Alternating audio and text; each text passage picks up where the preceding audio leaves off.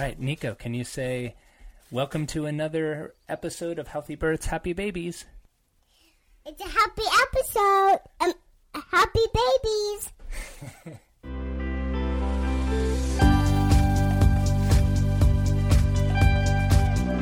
Hello, and welcome back to another episode of Healthy Births, Happy Babies. As always, I'm your host, Dr. Jay Warren. And as you know with this podcast, it's all about information about healthy pregnancy, natural childbirth, excellent postpartum recovery care, as well as infant care, baby care, and early childhood development. And today's episode is all about the kiddos. And I am super excited for today's guest, not to undermine the excitement I feel for all of the guests that have come on, but today I'm having a conversation with Mike Dooley. Mike Dooley is somebody that I have followed his work for over a decade. I first found out about him in the movie The Secret when it first came out in 2006, and I've been reading his books, and I've gone to a few of his seminars and listened to his audio programs ever since. And I also get his daily emails. He writes notes from the universe that I get 5 times a week, and I've got them for over a decade, and I read them every morning, literally. I mean, there's been stretches where I haven't, but they're little inspirational quotes or messages that are all about magic and dreaming big.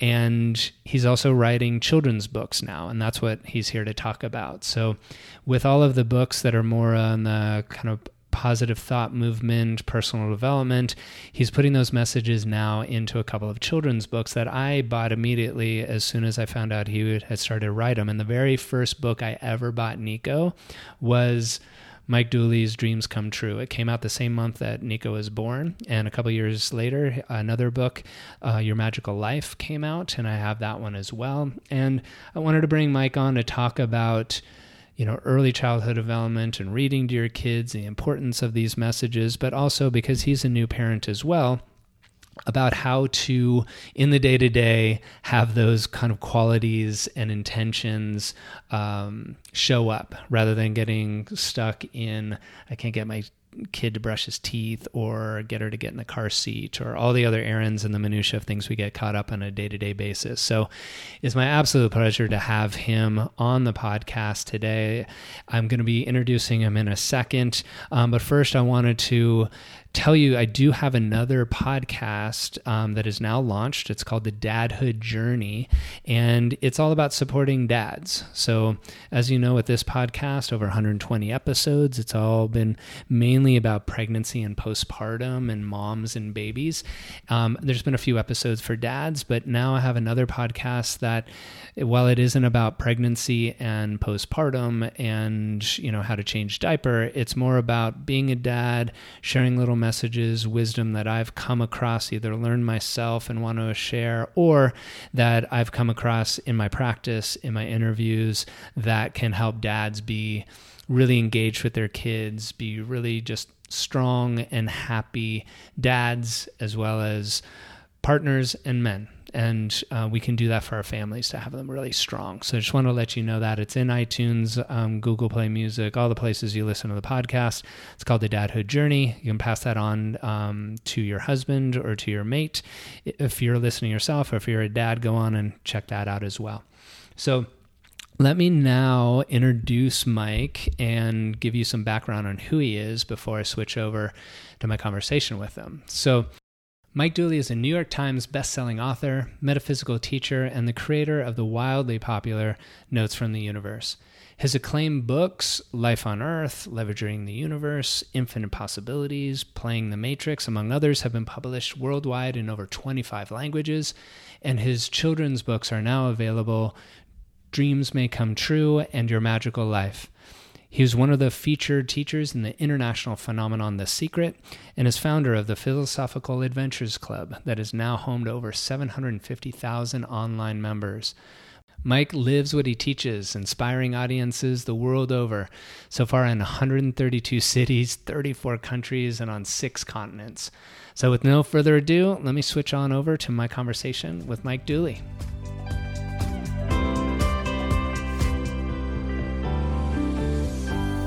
All right, Mike, welcome to the podcast. Thanks for having me, Jay.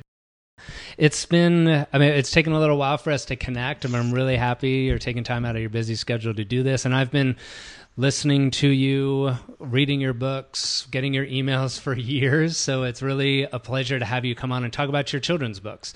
I have to say, it was the very first book I bought my son when he was born. Oh my gosh. Yes. I have a 4.5-year-old son. He was born in October 2013, which I think is when it was released. The first one, Dreams May Come True. Yeah. So you're a new dad. Oh, I am a new dad, as well as you, right? And I am as well. I have a 4-year-old daughter, just a couple months younger than your son. And wow, what an adventure. Yes. Wow. It changes day by day, doesn't it? Yeah, and it gets better day by day. Long days sometimes, but nothing could beat it. And, as you know, and as I look back at the transition from, newborn to 4-year-old, now talking and dancing and telling stories, it's just like, nothing can really impress you regarding the miracle of life more than just seeing it bloom in front of your very eyes. It's like, oh, so fun. Right. I've found every stage with my son just to get better and better. I mean, they all have their own challenges, right? They bring their own, but sleep deprivation and yes, like temper tantrums here and there. We had a few of those and blew our mind. Yes. My little flower, I can't believe she's wants to scratch my eyes out. Right. And like, how am I ever going to get my kid in the car seat? Like, it's just it's never going to happen. We're stuck here forever. Yeah. But seeing, as you said, just that miracle unfold and the creativity and the dots connecting and understanding like what an impression we make upon our kids is humbling. And so, going back to like your body of work, I mean, I first started following you like when The Secret came out way back when in 2006. That's the first time I started reading your notes from the universe, and I've been reading those daily for that whole time. Thank you, Jay. Yeah, and all of your other books have been really just amazing, like with Infinite Possibilities and Leveraging the Universe, and now Playing the Matrix. I think that's one of your best books, if I do say so myself. A great culmination of everything you've been teaching. Oh, thank you. And now you're putting into the kids' works. I mean, how did that come about? Was it parenthood that inspired it, or? Wow, gosh. In hindsight now, I see it as a very unpredictable, serendipitous path that really no logical brain could chart ahead of time. And I teach, as you know, like in my, primary program, Playing the Matrix, course on living deliberately and creating consciously, that we just should never be a micromanager of our futures, because we just can't see what's around the corner, whereas our higher self, or call it God or call it the universe, sees everything. So if you say, you want a creative, fulfilling career, the universe is like, I know you, I know what you're good at, I know what you're going to fall in love with, I know who's going to fall in love with you, and here's an incredible path. Whereas if we had every time we attach or insist on anything in life, we close all the other doors. So keep a broad kind of scope in your vision for your life, and then show up knocking on different doors, turning over every stone, and thereby divine intelligence can reach us with the quickest, shortest way. And the way it reached me, my gosh, with a degree in accounting to start out with, worked at Price Waterhouse for 6 years, then sold T-shirts with my brother and mother for 10 years. I simply wanted to be an entrepreneur. I didn't care what I was selling. And so we ended up selling souvenir T-shirts with my brother's art. And then, lo and behold, with my writings. And I was an accountant. I didn't have writings. But the more clever the T-shirt slogan, the more T-shirts we'd sell and the more money we'd make and the more fun we'd have, because it was just very fulfilling to deliver something, invent something that people were so charmed by. Because our T-shirts had messages about dreams coming true, believing in yourself, picture in your mind, and things like that. Well, that already is something I never could have dreamed of, nor been availed of if I had insisted early on, I will do this, I will do that. Then when the trends were declining, I was kind of desperate to resurrect my life, my fortunes. I was almost 40 years old, and I was starting over and didn't know what I was going to do. I circulated my accountant's resume. I looked at franchises. I had no idea what to do next. But the one thing that I did have, which didn't seem like anything, I felt like I had nothing. I still had a database of people who were receiving the T-shirt deal of the week. And the T-shirts had inspirational sayings on them. There was no more T-shirts because we had liquidated our business. Otherwise, we would have gone down. So, I'm trying to fumble around and start my life over again. And I thought, I can keep sending people weekly emails. I think I had 3,000 addresses at the time, people who had visited our retail stores.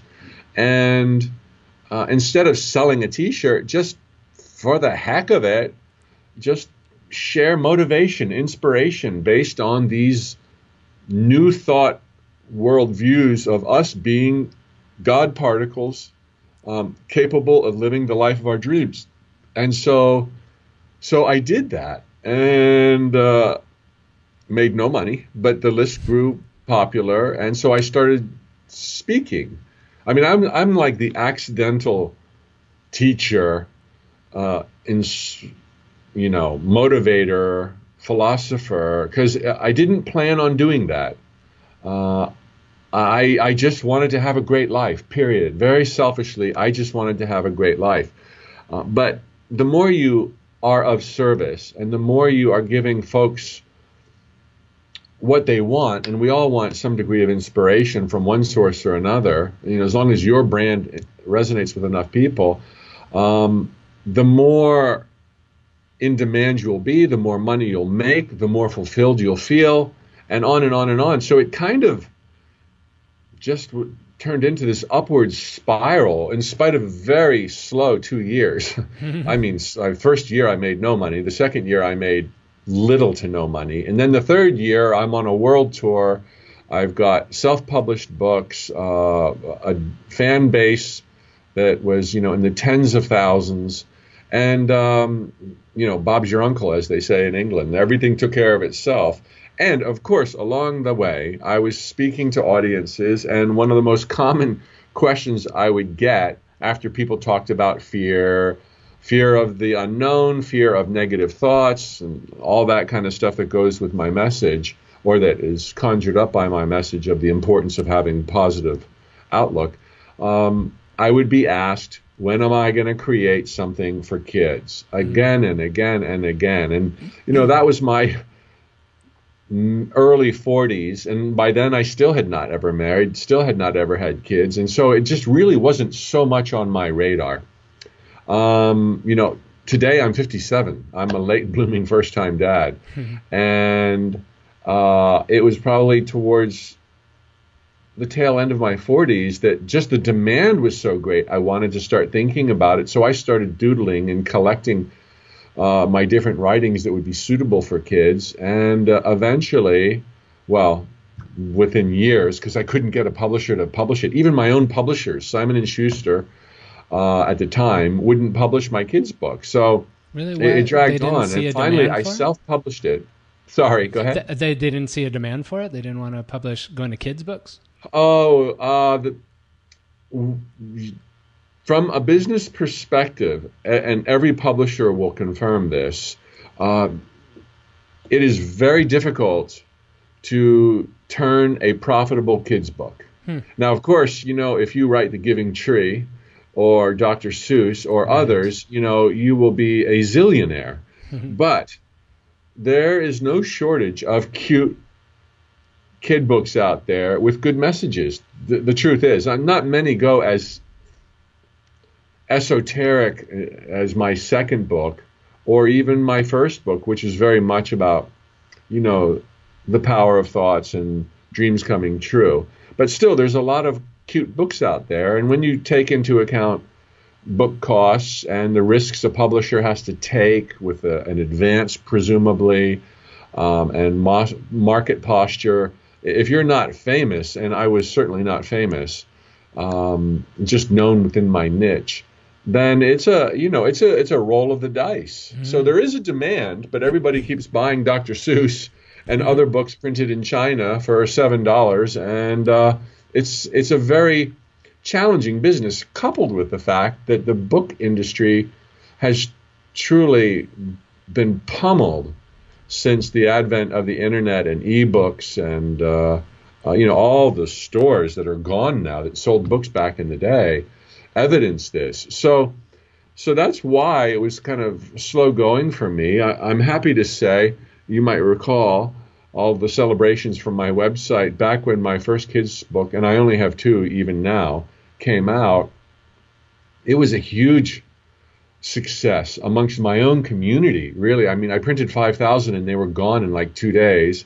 And then I ordered 10,000, but these were also coming from the Orient, and I had to wait 3 months before they arrived. And then I printed 5,000 more stopgap in the middle from a U.S. publisher, and I mean, they were all gone as soon as they landed, which is pretty unusual for a kid's book. But the message is right. I had the platform, and those who know what I would say you and I know and your listeners know about the importance of thought and the importance of understanding our power, the importance of understanding our responsibilities in a spiritual way, can't be imparted at too young an age. Right. So now here we are. There's 2 more books out there, and I continue to work on other things. And I've got some other kids' books, in the wings. Oh, good. With all else that I'm doing. So, yeah, it's exciting. I think the truth is emerging the world over. So I think these kind of books and this market that I cater to is growing, and demand is increasing all the time. Right, because, I mean, as new parents, like, we all hear the benefits of reading to your kids, right? Like, those kids that are read to as a child become readers later on, and there's all that, language development and concentration, and, they want to learn, thirst for knowledge. But 2 things I've noticed as a parent beyond all of that, and that's not really why I read to Nico every night, but it's more of bonding time. It's a really special time for parents to sit down with their kids. And then you can't help but notice, especially because you're reading the same books over and over and over again, that you want good messages to go to them, right? And most kids' books are, but sometimes it's a little more tangible about how to deal with this problem and that. But the big picture, the big message that you've had in all of your adult books that has made me such a fan of yours, are now in pages that I'm reading to my son that are going into his brain and imprinting, and it's something that I think all parents want the best messages for their kids. And then, as you said, more and more so, parents are wanting to have those bigger picture on that spiritual plane, and the just empowerment, as well as just believing in your kid that life is magical rather than a drudgery. And we see that in our kids as a parent, we can get caught in the day to day, and then you have a kid and everything's new and magical and fun, and it makes it that way for us too. So it's kind of it can rejuvenate a parent to get back on it. Oh, absolutely. I'm the one who gets to read every night to my daughter, and incredible bonding time, play time, open mind time, and again, like your son, I'm sure. Read it again. Yes. After 5 readings of the same book in one night, but the message is there, and it's being repeated, and that is priceless. Right. We had mentioned before we got started with the interview, I've had Dr. Bruce Lipton on the podcast before talking about early childhood development and how important the messages are within the first 7 years of a kid's life, because their unconscious mind is wide open and just receiving without filter. And so that instills in us a responsibility to, make sure those messages going in are as good as possible. And I think more and more as we learn that kind of information, it's never going to be perfect, but we want to just fill their cups with these beautiful messages and have it.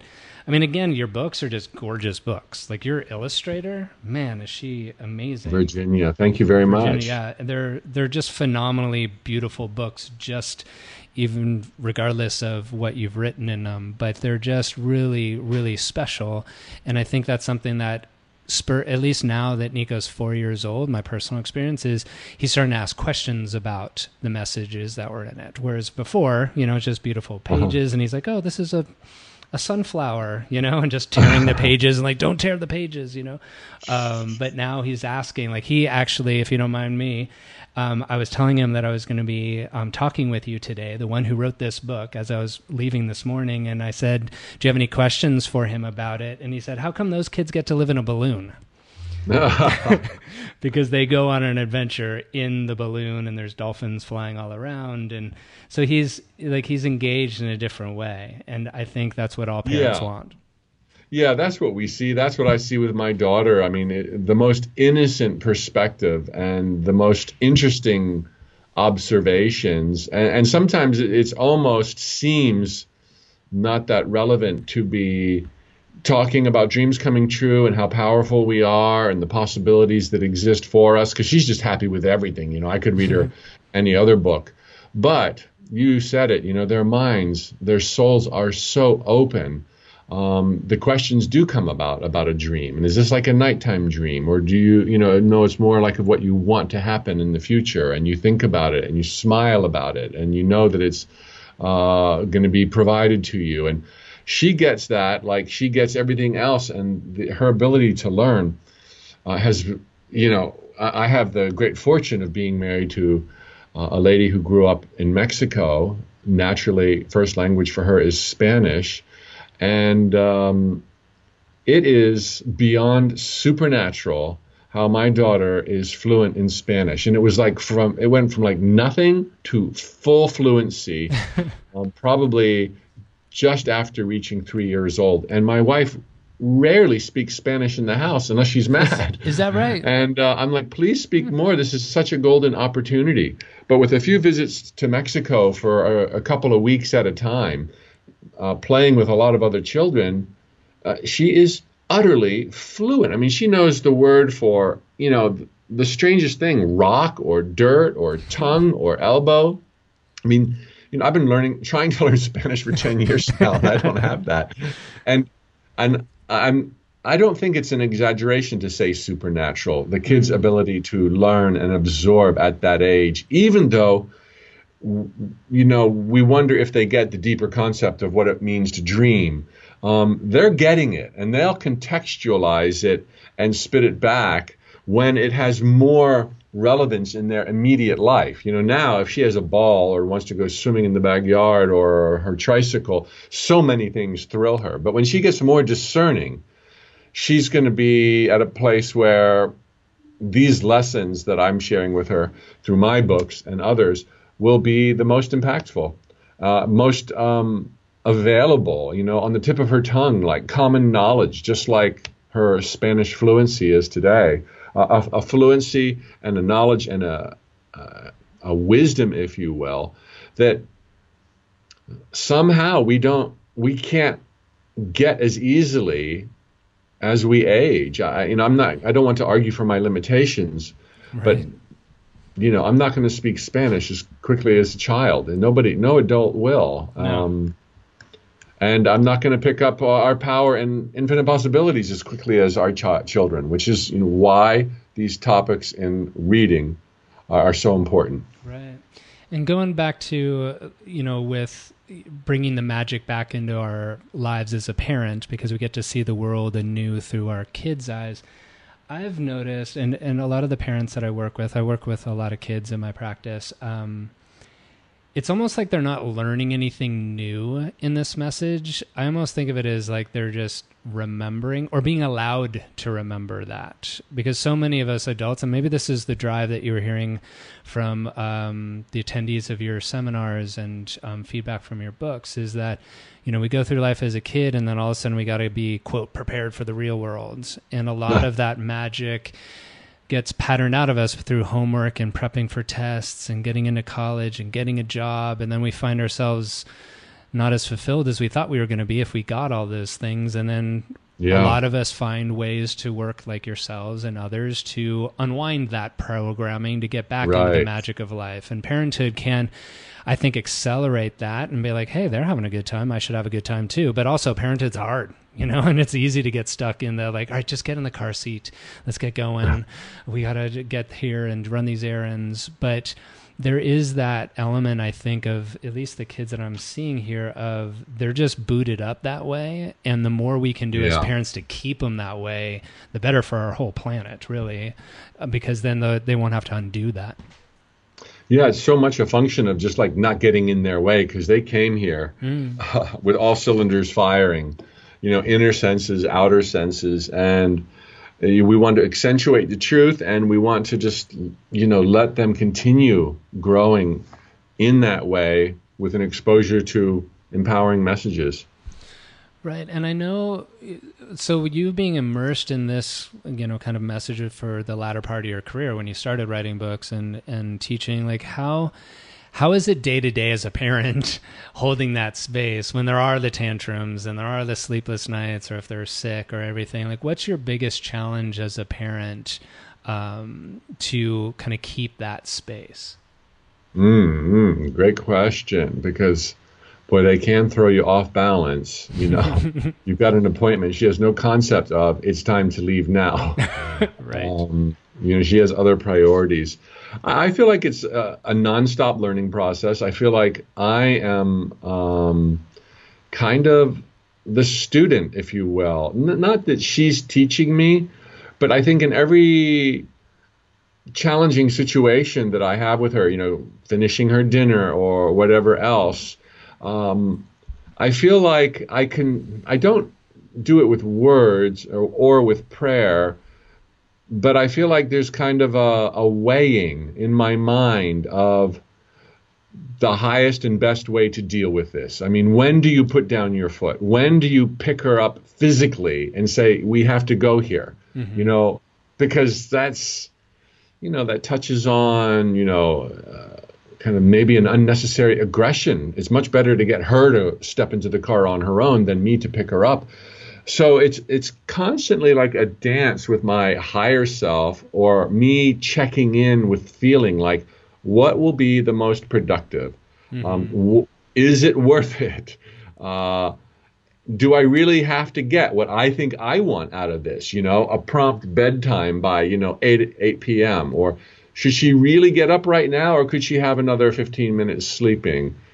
So I'm constantly checking, and I think that's how I hold the space. I never enter into it or feel like I'm on a mission, or this is what I must accomplish, or this is where I draw the line. I mean, even if I drew a line one night, I wouldn't be like, okay, I'm always going to draw that line. Right. It's always this dance dependent upon circumstances, moods, perspectives, outlooks, exterior deadlines, and of course, there's always the mandate that I have on myself, never so consciously, it's second nature now, but to have a spiritual approach. It's like, does this make sense? Is there, is the answer none of the above? Is there something different I should be doing? And it's just constant, just, but natural. I think yes. Since I'm so, if I may say, conversant or fluent with this kind of thinking, I mean, I've been into New Thought, spiritual worldview since my late teenage years. My first and second year in college, my mom would send me these crazy books that really blew my mind wide open. And ever since I got them, it's been about, okay, how do I make my life rock with this information? And while that might sound selfish, I think in the beginning we have to be. My mom would also always say, charity begins at home, even in this regard. But my life rocking, particularly as you get older, even in your 30s, becomes dependent on happiness and joy in my immediate circle of family. And even in my friends, if my friends are miserable, but I'm living my dreams, I'm alone. I'm an island. It's not what anybody wants. Everybody wants to share this awesome, magical journey. And that sometimes means, slowing down for someone who's can't go as fast as you, metaphorically. It means putting someone else's needs in front of your own temporarily. That's a huge button for me because I was raised in kind of a church environment, and the advice was always to put the needs of others before your own. And I do not believe that is a wise choice in life. We didn't come here to live for other people. We came here to follow the beat of our own drummers, which will eventually bring us around to moving in concert with the needs of other people, but never negating our own desires, so to speak. So while I said that a moment ago, that I think there are certainly times in our adventure when we most want to put the needs of others before our own, I don't think that is a basis for living one's life, being selfless. No way. I like being Mike. I like taking care of Mike, and I'll do a better job taking care of my daughter and those I love when I've got my own foundation going on. Right. And that is, I mean, it's such a big theme I see in especially new parenthood, the idea of self-care, because parenting, especially in that first year, in the first years or the whole time, like we devote so much of our time and energy, and it's all about the kids. It's all about the kids. Right. And at some point we all grow. I mean, resentful is a strong word, but there becomes that, like, what about me? That bubbles up, and sometimes it's stifled, and we go like, no, it's not about me, it's about the kids. But I firmly believe every kid needs the happiest dad, the happiest mom possible, and that might mean doing things for yourself. And again, like with the messaging of your books here, to like instill like power in the children and magic, like we need that as parents too, which might mean separate time. And to put our own needs first. But that can be really hard, especially for a new parent, where you kind of wear that as a badge of honor of how selfless you're being. Right. You know, and it's kind of a cool place to be. I mean, you know, bringing children into the world is no small endeavor. And yeah, there's going to be a year or two and the rest of your life where their needs and desires are your needs and desires. And it's a massive, massive, massive change. But you know, I in one way, I am so blessed to be experiencing this at a time in my life where I'm not trying to squirrel away more nuts. I'm not trying to find out who I am. I'm not trying to find out where my life is going. It's like an incredible luxury to have done it in the sequence that I've done it. And so it is with glee that I am able to spend almost all of my free time with my daughter. It's exhausting, and I do need to come up for air. Yes. But all of that is part of the thought process of, you know, this that should be entertained before this adventure begins. And then you're totally right. There go all your old priorities. Right. But joyfully, for the most part, joyfully. Right. And consciously, you know, there's that aspect of, okay, but in my life, like my priorities have definitely changed, and it's not because I'm doormatting to my family life or to my child. It's more of like, well, my priorities have changed, and I want that for me as well. And that serves the child, obviously, but what serves them in a higher sense, I truly believe, is, you know, a filled dad and a filled mom to come from a full place, rather than constantly to being depleted by not taking care of yourself and doing your own thing. Yeah. I think that's a topic for a book in itself, because it's so easy to overlook, and our old school society is too often ready to point fingers and say, you're selfish. And it's like, it's survival at times, you know, having that time out, that breather. And for me, thankfully, a second parent, my wife, that can, you know, take the baton, and I can do that for her. Right. Now, you just mentioned the influence your mom had, and I heard an interview you gave a few years ago about all the gifts that your mom gave you being her parent. And I wanted to ask you what what qualities, what things that she did that you're consciously doing with your daughter that you're wanting to bring in that was so helpful for you, or you revere or loved about what your mom did with you that you want to continue on? Yeah. Well, I would say, with a daughter that's only 4 years old, I don't have the latitude that I will have when she's a little bit older. But one thing my mom gave to me, if you will, that was relevant from my first breath, was she was always there. And it was a luxury that not everybody has, because she was a stay-at-home parent. And kids don't have to have two, even one stay-at-home parent. There's so many great possibilities with preschools and extended family that can fill the gap. But that was something that she gave to me, and we had a phenomenally close relationship until she passed away at 82 a few years ago. Talked every single day on the phone, virtually my entire adult life, and I always feel fortunate that she was just always there, because I always knew I was important to somebody. I always knew that somebody cared, and that for me made a difference. I wouldn't change it.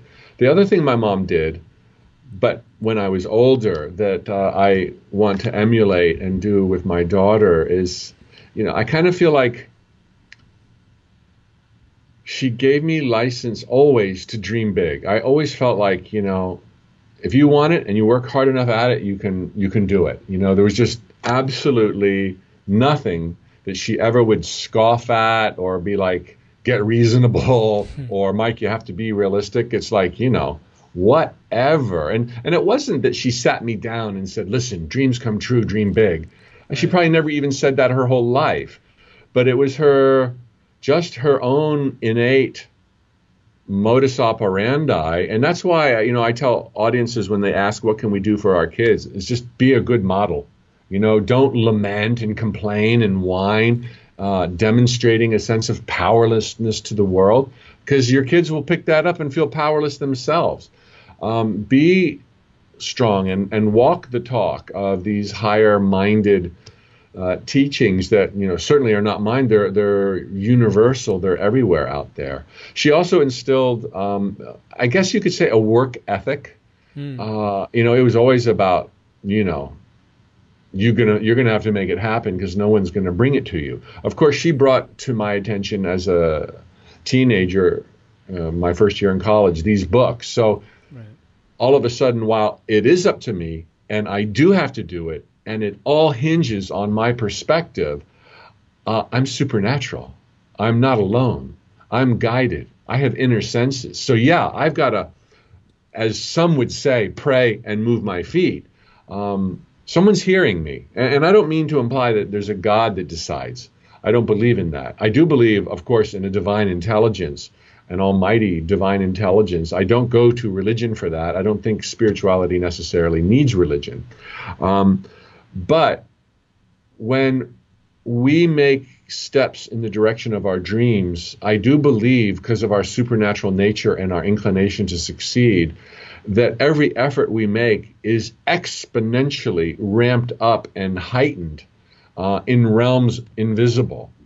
And so, yeah, you got to do all the work yourself, the physical work yourself, but your physical baby steps will unleash gigantic steps beyond the curtains of time and space, setting ourselves up for serendipities, so-called coincidences and accidents that will yield that which we were endeavoring to find.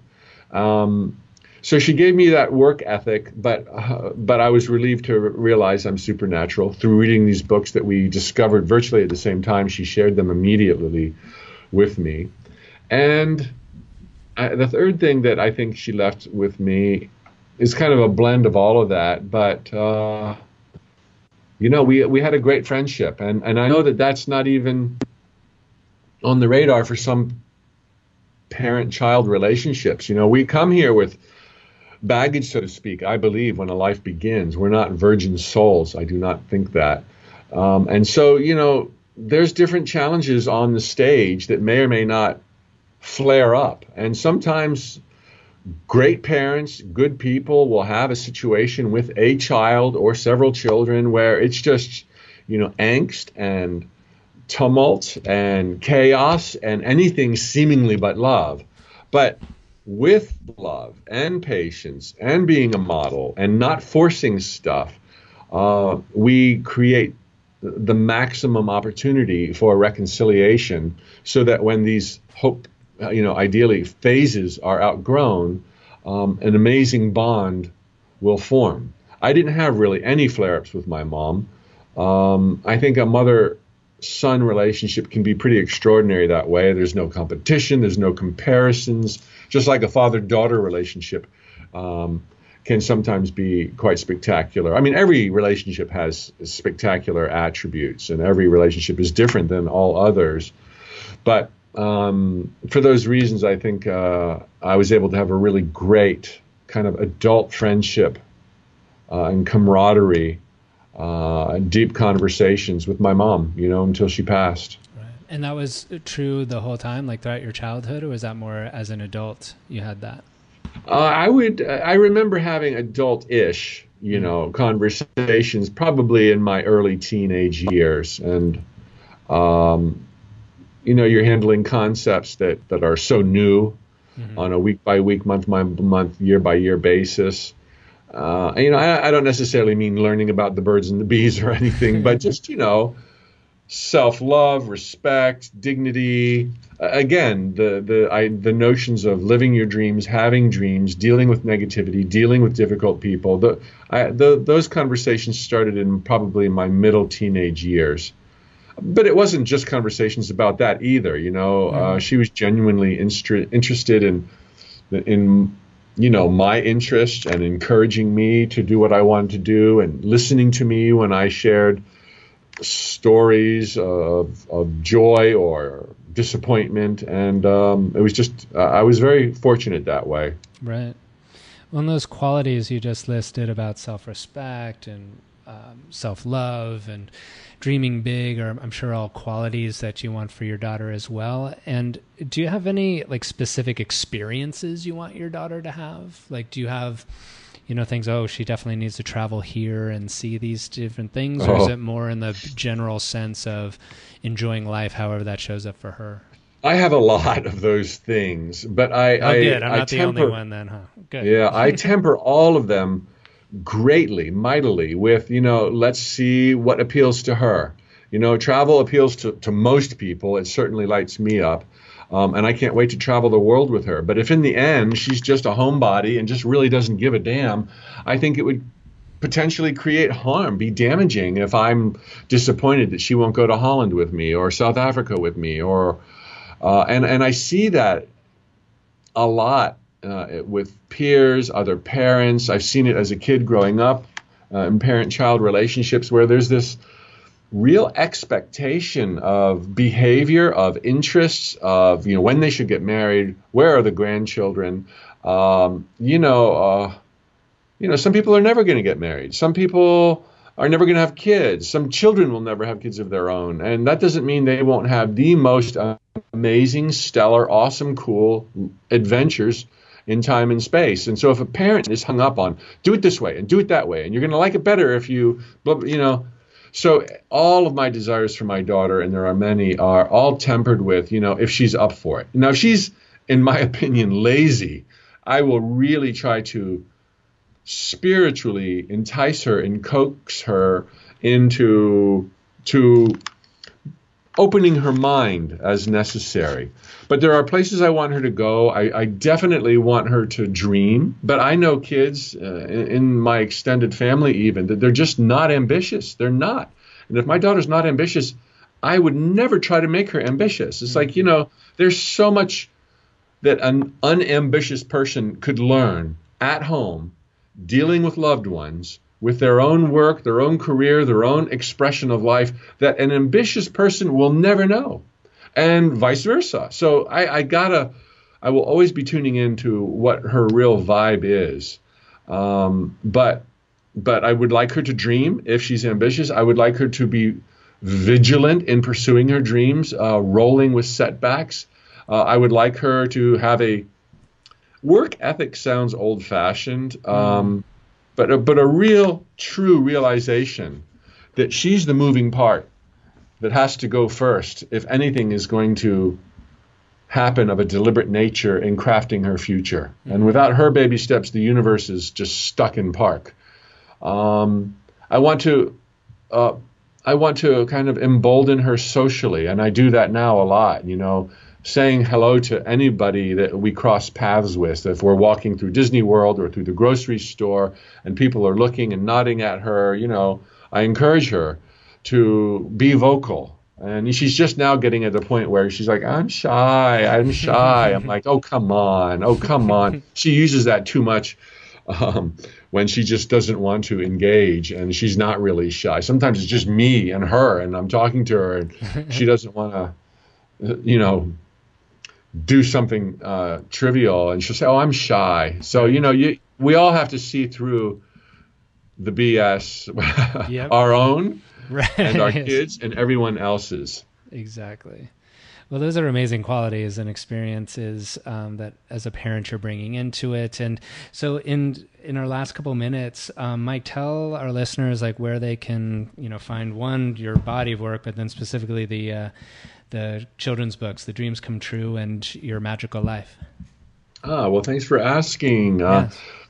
My kind of home base on the internet is tut.com, tut.com, like the king, but no Egyptian influence, tut.com. And from there, people can get my free notes from the universe. They can find out where I'm speaking or touring next. They can take a gander at the 15 books or video courses, etc. I have links to all of the books for easy purchase at Amazon.com. Some of the other stuff is available through my publisher, but I link there. And we have a lot there at the website, and that's how people can find the kids' books as well. Dreams Come True is number one, the first one, and Your Magical Life is the second one. Very good. And in wrapping up, like what's the major take-home message you'd like a parent listening to this to leave our conversation with? Either something that we've talked about and you want to reiterate, or maybe something new that didn't come up.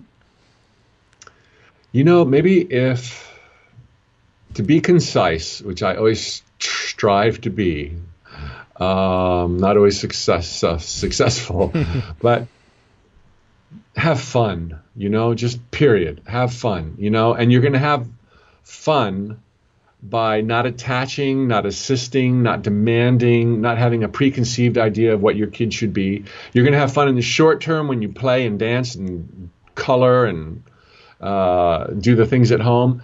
And fun also takes into account long term.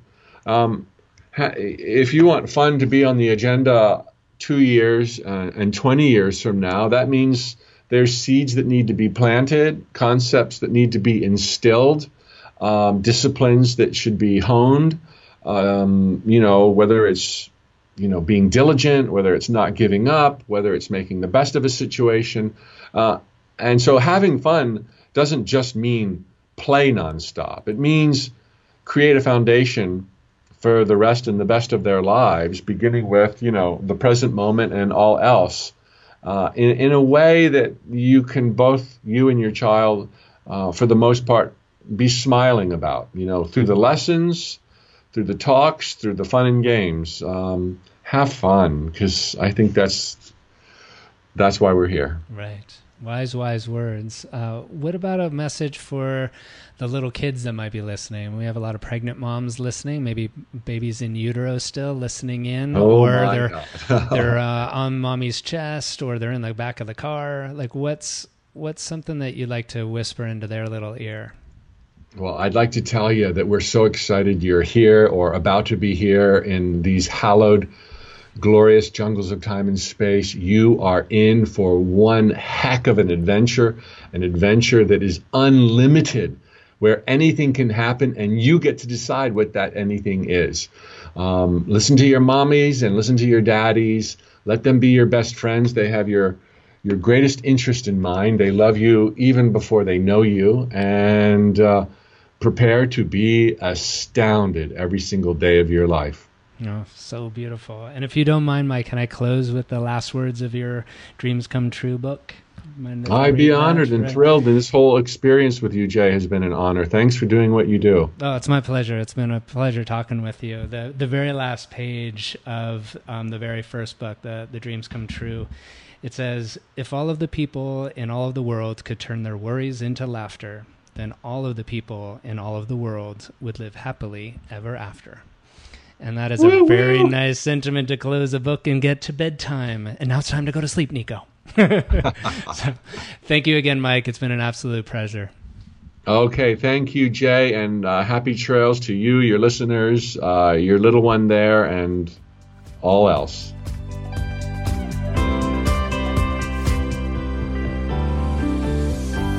Hi, it's Dr. J again, and I want to thank you so much for listening to the podcast. It's something I really enjoy doing, and I, as a parent, learn a ton from these experts coming on and sharing their wisdom, so I hope you're getting a lot out of it too. And I want to share something else with you.